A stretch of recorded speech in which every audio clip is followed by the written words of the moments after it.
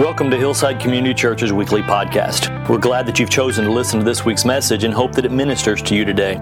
Hillside's located in Keller, Texas, and if you would like to know more about us or to listen to previous recordings, please visit us at yourhillside.com. And now this week's message. Happy Father's Day to you. I'll confess to you that some weeks when you're putting the sermon together, they come together. It's different every week. Well, this week I have entirely too much. I'll just tell you that right up front. And some of it I'm not in the mood to talk about. It's like, gosh, just one of those, I don't know what it is. So some of this is going to be a surprise even to me. Okay?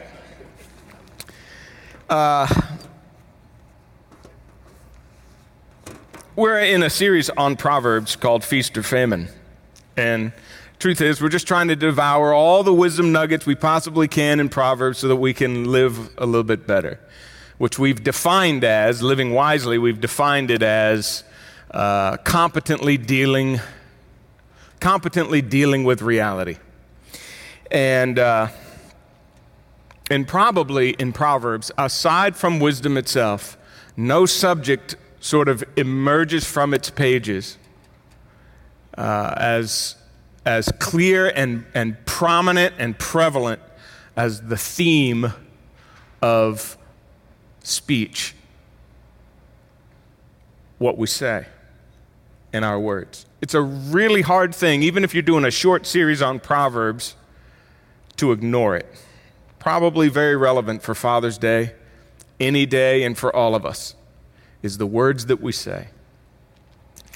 And I got to tell you, it's impossible to overemphasize the significance of the words that come out of our mouths, or the lack of them, by the way.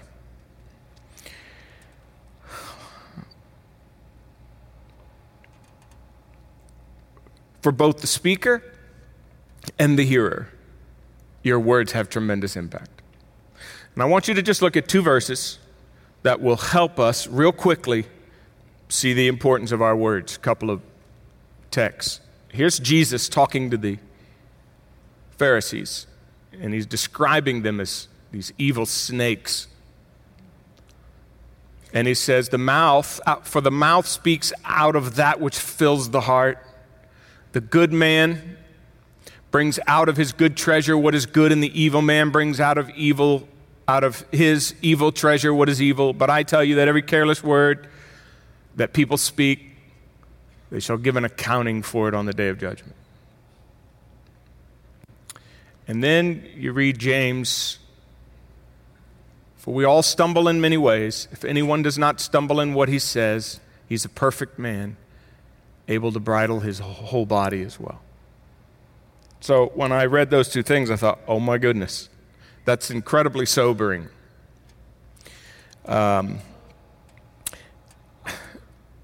Without question, the greatest sinning body part that you have is your tongue. Dallas Willard said the last body part, the tongue, to surrender to goodness, to submit to goodness. I think he's right. Of the 7 abominations listed in Proverbs, 3 of them are with the tongue. And so when you see that, it's very sobering. And you realize that if I'm going to be judged for every single word I say, scientists believe that the words that you say, the sound waves of them go into space, and that if we had some precise instrument, we could recapture those and bring them back. So there's a sense in which they never, ever go away.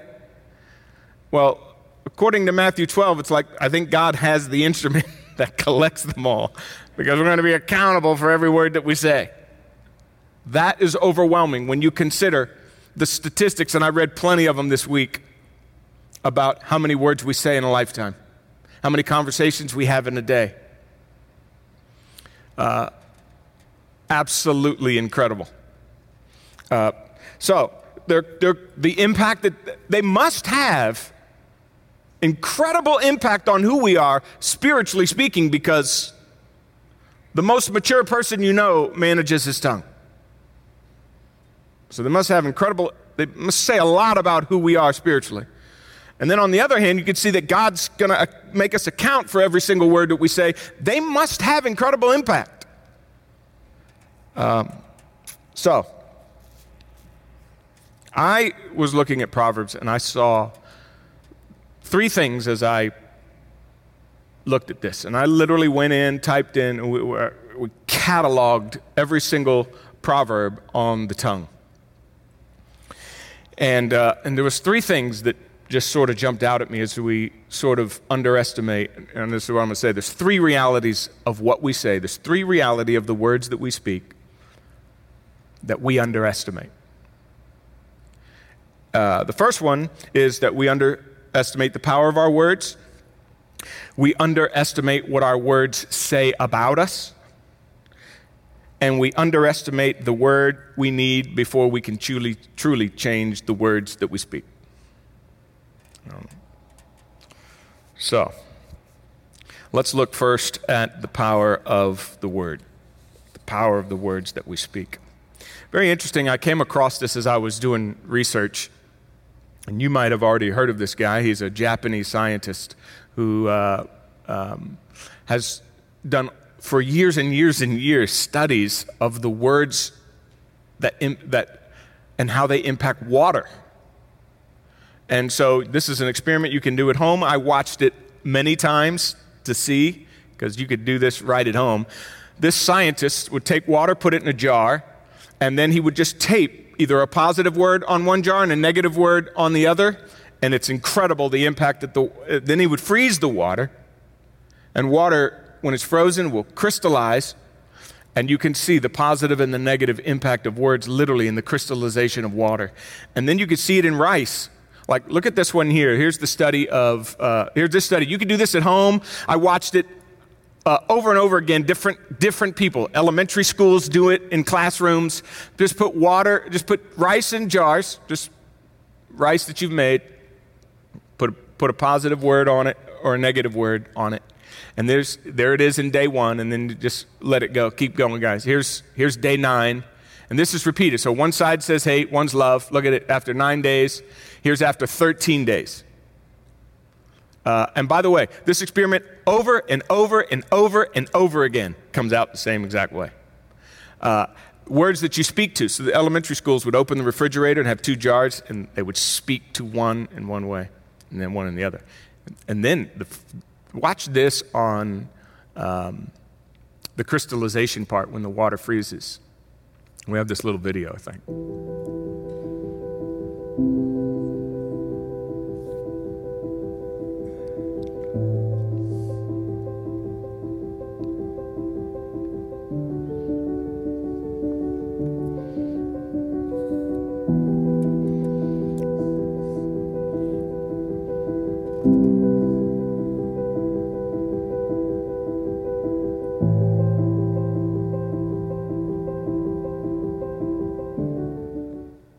So that's just a few examples. You can go watch tons of these online, done by just everyday people, and it's just literally profound.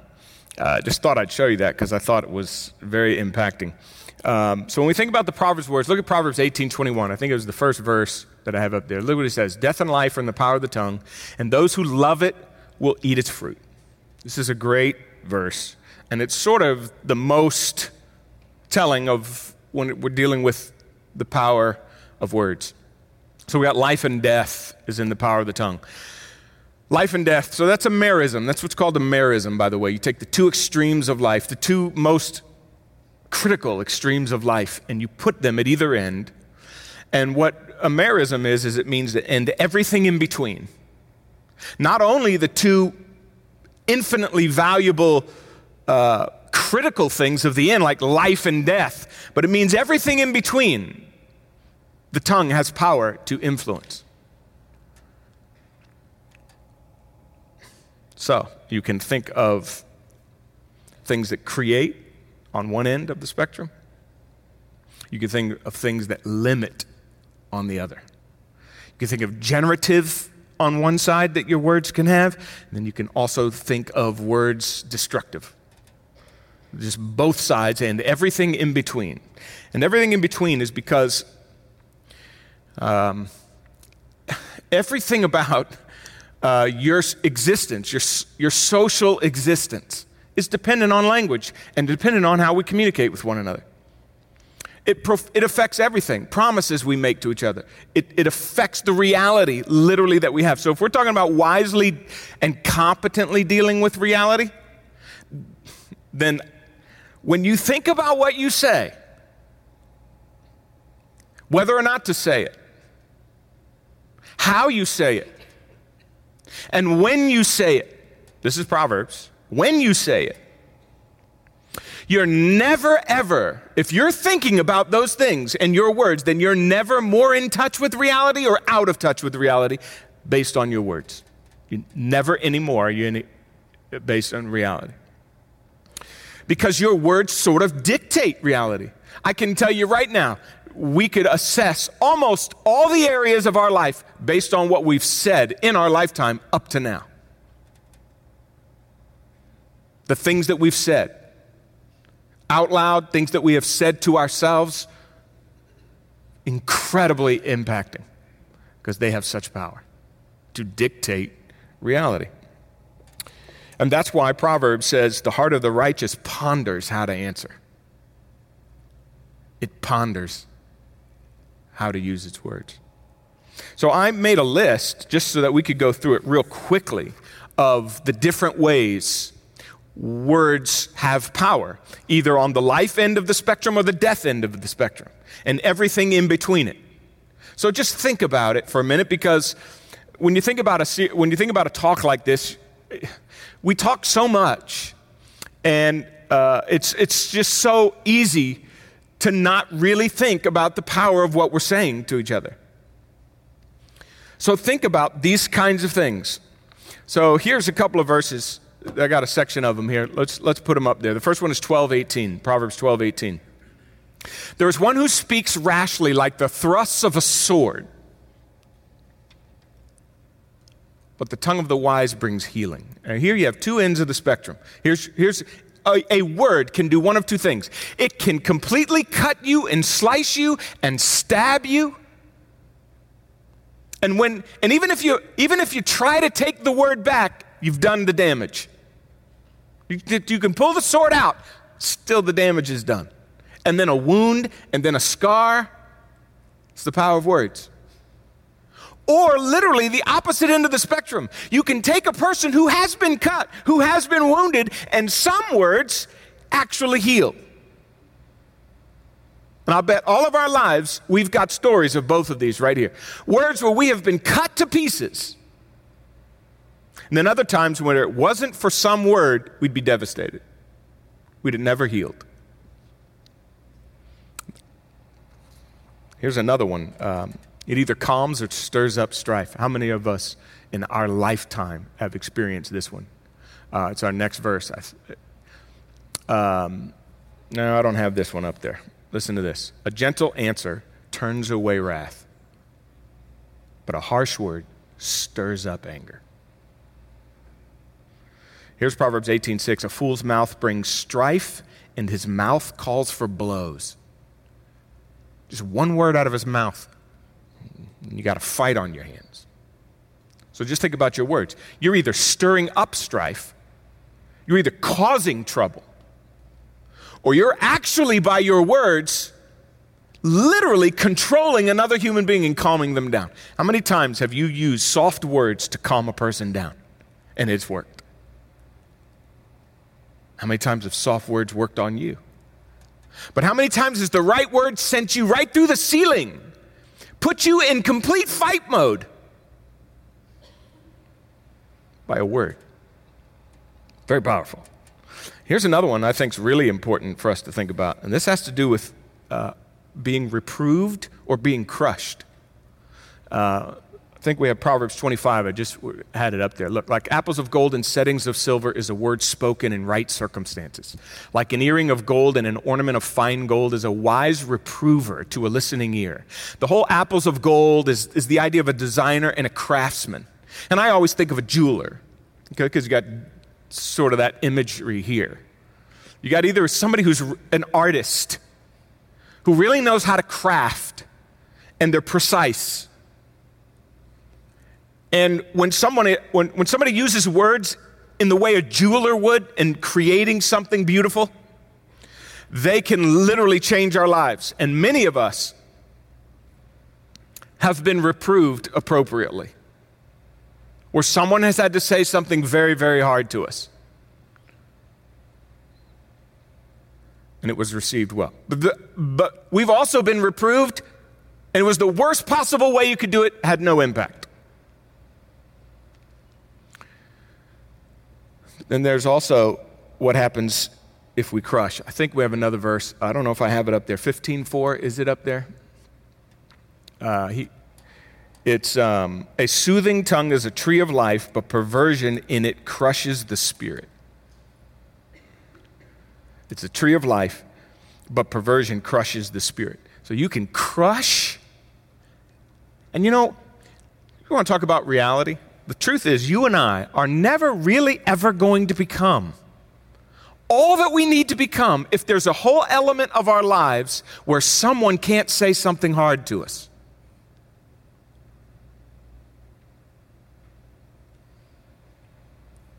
Isn't that true? I mean, right now, some of us will stay in places and in ways and doing things we shouldn't be doing because someone doesn't have the nerve to tell us.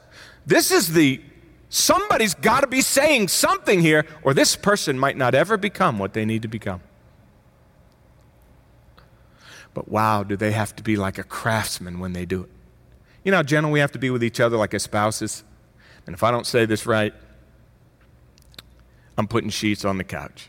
If I don't say this right, we got to be like craftsmen. And I'm going to tell you, this is from the standpoint of the listener, how well are you willing to hear words that have been crafted just for you? How well are you willing to hear them? Because they have power if you'll let them have power. And then there's another one that I think is very, very powerful. Has to do with covering and keeping secrets. It's our next verse, 11:13. He who goes about as a talebearer reveals secrets, but he who is trustworthy conceals a matter. How well do you keep a secret? And have you ever assessed yourself when you know something that someone else doesn't know? Have you ever assessed what's going on inside of you when you know that someone else doesn't know? And the things that your mind thinks about that, the power it gives you? That you can hardly sustain yourself, like keeping a surprise, how hard that is? Or keeping a secret, something you know negative about someone else. How good are you at secret keeping? Like, are you calm with a secret, or are you anxious with a secret? Because it says a lot about you and your protection of other people. I mean, it's great to walk around with a little inner philosophy. I have a little bitty inner philosophy on this particular one. Part of it is because of the role that I play as a pastor, and I learn a lot of things about people that I can't tell. And over the years, I've had to learn a secret or a little principle that says, I don't want anyone to have been able to say they heard it from me. I don't want anyone to be able to say they heard it from me. I have not always kept that. It's very hard to do. We have too big of mouths and too prideful heart. But that's the standard I try to keep. But you can shatter a person. And there's just all kinds of proverbs on the topic. So the way that another one in Proverbs that's really big is lying. It's lying. Just being deceitful with our speech. You know what happens when you lie, when we're talking about, because we're talking about relationships. Listen, fundamentally, relationships are maintained linguistically. The reality that you and I live in is determined by our words. You lie to someone, you've basically built a barrier between you and them. You're in one reality and they're in another reality. So you're two different realities. In other words, I've put you outside of my world the moment I've lied to you. That's an incredible statement.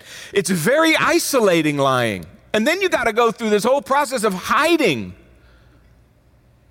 And so what you've done is you've just done the opposite of community and coming together and bringing together and healing. And how do you deal with reality wisely if you're lying? You've just isolated yourself from people. So lying is a huge issue in Proverbs. So that's just a little bit of a window into the power of words. So what I gathered from that, just a few little things from a practical standpoint, is what I would say. Number one, if you've got something to say to someone, you could go a lifetime and not say it. We are desperate for the right kind of words. You were wired by God for it. Listen, you were created with a word. You are the result of a conversation. I watched an incredible study this week. I watched way too much of it. I went on a rabbit trail, but it was so interesting. It was about, because I like linguistics a lot. I tell you I like physics. Another thing that I really like is linguistics. And I love to learn about it. We've discovered some new languages, one in Australia, one in India. Only 800 people speak it. It's Kodo. And they're doing some things with that language because it's about to go extinct. We have lots of languages that go extinct. There's about 6,909 languages in the world right now. I remember a few years ago doing some study on linguistics. There was 5,000. So we've discovered quite a few. And in the last few years, discovered at least 2. And they're doing all these studies, and they're doing these studies on babies. Because from 0 to 7, a child is literally a genius at language. Far better than any adult. By the time you get to adolescence, it drops completely. This is why you can't pass Spanish. Because you drop completely. And by the time you're an adult, you're in the abyss. We can't even find you when it comes to a new language. You're happy to learn one new word. You can't pronounce it well. All right? Because it just drops. From 0 to 7, you're a genius. And only babies, and they got this new machine. It's called a magnetoencephalo something. Anyway, it's shaped, it's a weird shape. And they put little babies in it and monitor as they speak language. You could speak English to a child for 6 months. And I'm going to go off on here because I'm just having fun now. This is the part I didn't know I was going to do.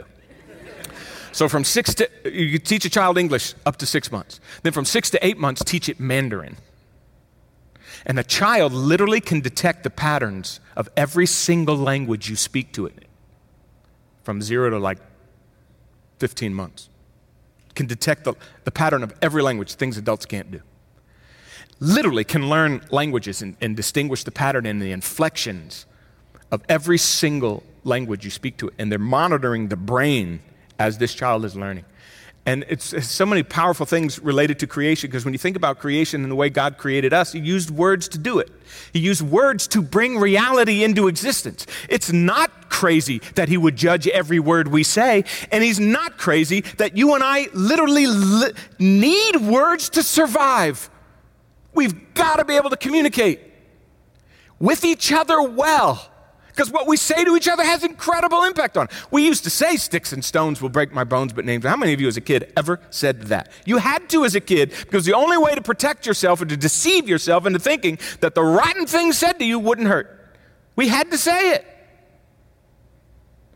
And here's God saying, everything about life, creating out of chaos, making things beautiful, creating reality. All with words. We're desperate for them. We got to have them.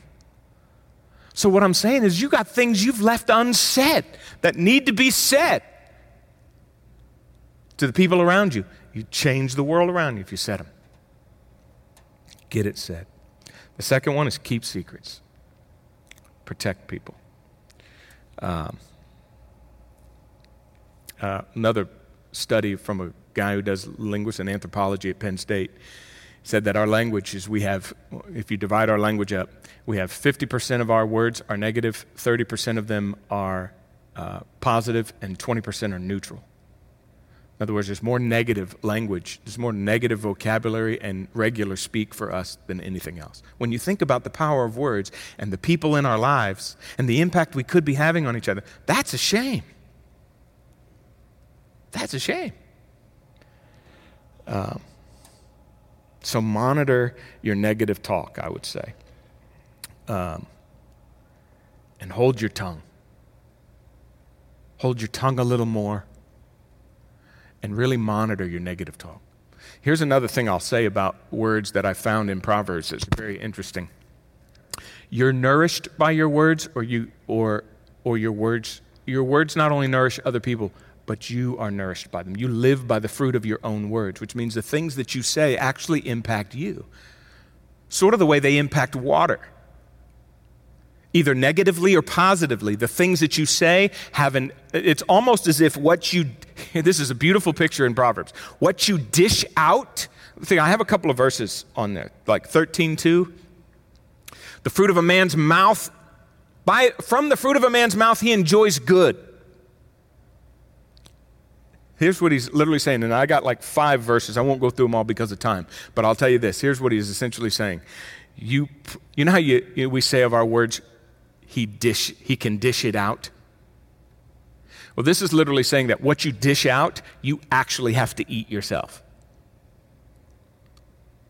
In some way, shape, or form, if you're willing to put it out there, it's going to affect you internally, or they're going to come back to you in some way. We've all had our words come back to us, and then we've had to swallow them back so that you're actually nourished on the things that you say. They impact you. Just profound. And didn't Jesus say, and by the way, just think about this, man shall not live by bread alone, but by words. Words. That's a profound statement, whether it's God's word, which is what he was referring to, communication, language. Same with us. You and I are desperate for each other's words. We're desperate. That's why community is so important. That's why being together is so important. That's why crafting words, thinking better about what we say is such a great discipline. I was very, very convicted this week about the things that I say to myself. If you were to spend a week like I had to in Proverbs on this subject, you would begin listening to what you say a whole lot better, and you would find yourself saying things that make you feel inadequate, negative. You'd see how much paranoia you have, how much sadness there is in you, how much fear there is in you. You say, I wonder how much of what I'm saying to myself is sort of dictating a reality that I live in and affecting the people that I'm impacting, or affecting the things that I'm trying to accomplish in life. Maybe the reason I can't get off a square one is because of what I keep saying to myself. It's that powerful. So I was just blown away by that. It was very, very... So, what do our words say about us? I'm going to have to do this one really fast. This is number 2. That's the power of words. Here's what our words say about us. It's the most important thing you need to know. And we underestimate this. We underestimate the power of words. We underestimate what our words say about who we are. And God is just constantly trying to connect your heart to your words and show you that not a word comes out of your mouth that wasn't rooted in your heart. And when you hear that, you got to go, oh my gosh. I think it's real easy with words, and the reason why we sort of underestimate them is because sometimes what comes out of our mouth seems so utterly careless. Sometimes so utterly mean that we don't have the capacity to connect it to who we really are. That's why we often say things like, I was joking. It's a way to sort of make light. In fact, Proverbs chapter 26, I don't have time to go through it, but he compares the madman who throws darts with his words and then says, I was joking. That's Proverbs 26, 18 and following to verse 28, a whole section on words. He said, we're like madmen. 1 minute we're madmen, the next minute we're trying to come off as clowns to sort of underestimate it. Did you hear that thing said about Trump by one of the, I don't know if it's from Australia, the guy, the prime minister from somewhere said something mean about Trump at his deal, and then said, that was just good humor. And I thought, that's it. That's exactly what it looks like. And so what we have to do is we somehow, one commentator, Bruce Walke, said, our villainy is, we put it off as sort of an act of pleasure. So in other words, because we have to do that, we can't distinguish between cruelty and humor. We're just unable to do it. We're unable to distinguish those. And the only way we can protect our own hearts is to say things like, I was joking. Or how many times have you said, that's not me? How many times has somebody said something really mean, that's not who I am? No, I'm sorry, that is who we are.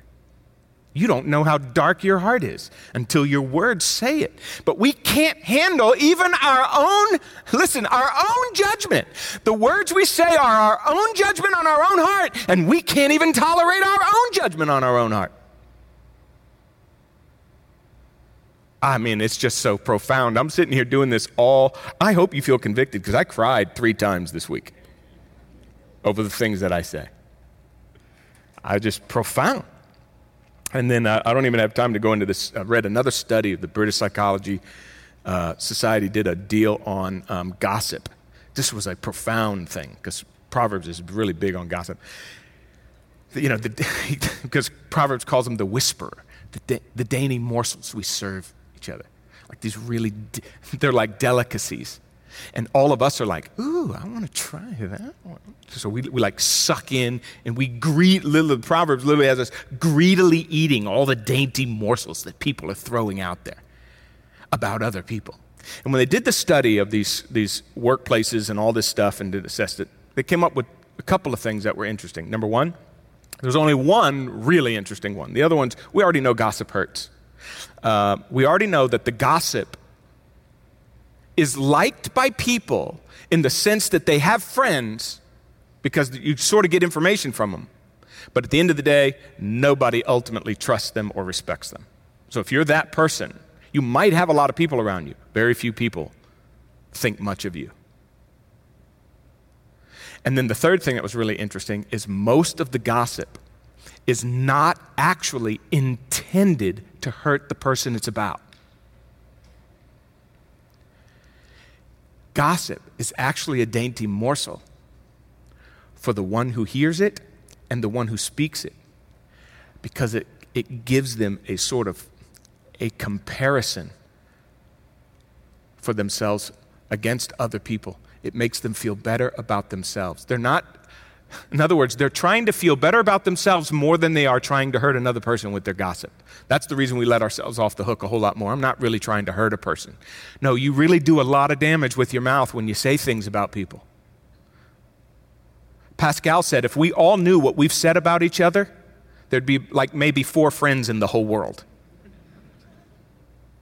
So they really do hurt.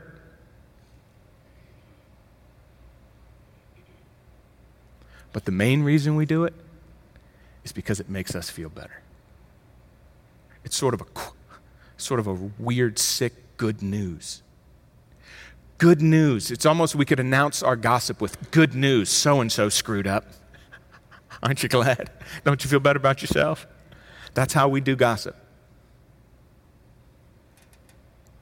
And when you think about that, you're like, wow. We are madmen. And finally, and I'll just close with just this, because I think that's probably enough, although I've got things I can't even get to. The third thing is, so that's what our words say about us. That's just one window. That's only one window. I don't even have time to give you more. But you think about the words that you say that are trying to make you feel better about yourself. The failure of other people is actually good news to you. And then that's what made me think the word we need before we can change our own words or speech is the good news. Here's what Proverbs says at the end. I got last two verses. Listen to what Proverbs says about good news. Can you bring them up? They're the last two. Like cold water to a weary soul, so is good news from a distant land. And then finally, 15:3, bright eyes gladden the heart, good news puts fat on the bones. Two great words about good news, and I was thinking about good news because we actually use bad news, and it sounds like good news to us because it was something in the world that made us feel better. Well, what's the best news you could ever hear? What word do you need to hear before you're ever going to change your words? Because if you're like me, you would probably hear a sermon like this, and you're going to go out today and you're going to go, I'm going to try my best not to say anything bad today, not to say anything negative today. And I'm going to tell you, you're going to give up trying in about a half hour because it's so hard. And here's the thing, unless you change, unless something changes in your heart, this is the connection. What your words say about you is that you got a bad heart. Until your heart gets impacted, the words that you say are going to fly. You can't contain those. You have to change the heart, which is what the good news of the gospel is all about. That's why Jesus is God's word, John 1. In the beginning, the word became flesh. Remember that? He's God's communication to us. In Hebrews 1, he's the final word.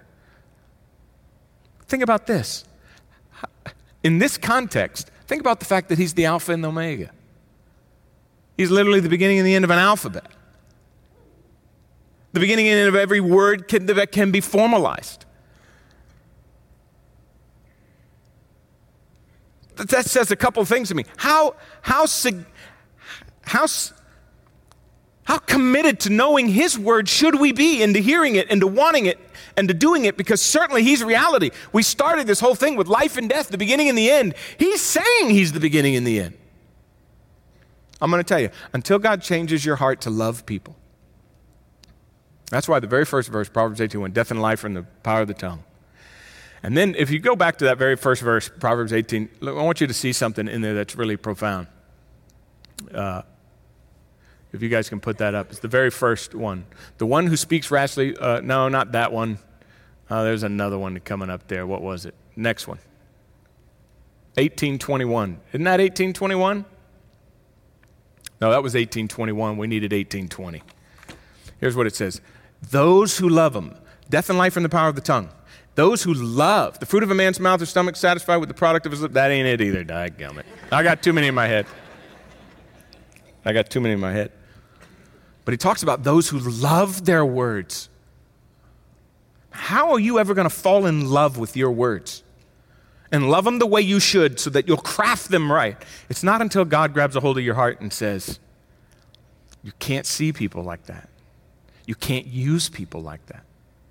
You can't devastate people like that. And here's at the end of the day what I think is the most powerful thing about your words. This is how you'll change lust in your heart.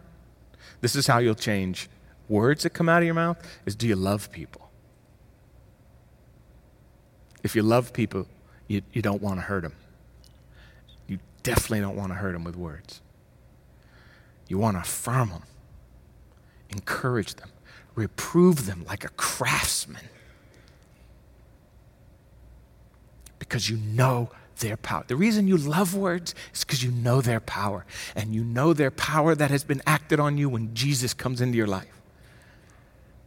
And the gospel, the good news comes into your heart, and then all of a sudden you're not desperate to lie anymore. You're not desperate to gossip because you don't need the failure of other people to make you look better, because the gospel has already done its work in you. See, the gospel in your heart, understanding what Jesus has said to you and what he has said about reality, you don't have to go running around using words that way. But until God changes your heart. So, we underestimate the power of our words. We underestimate what our words say about us. And we underestimate the word that can truly change all words we speak. And that is the gospel. Until your heart's changed, your mouth will not.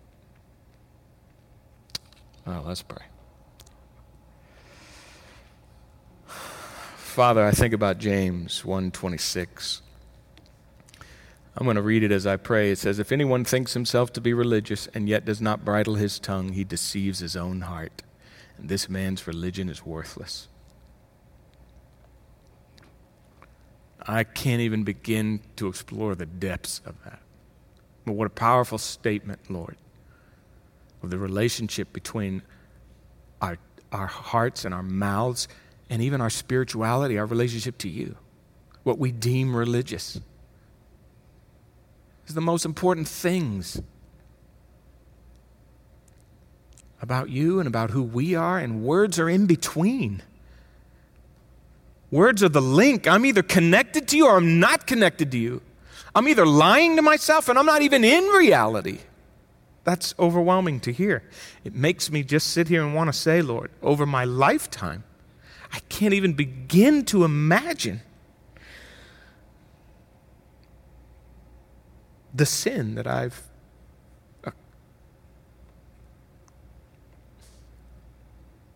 allowed to occur in my life through words.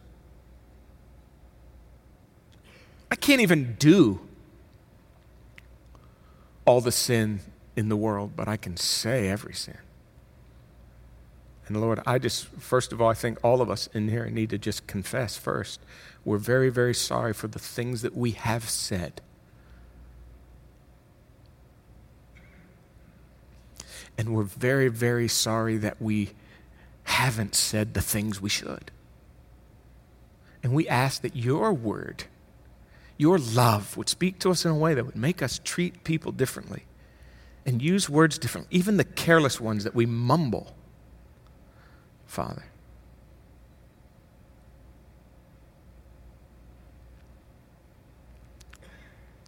I pray these things, Lord, in Jesus' name. Amen.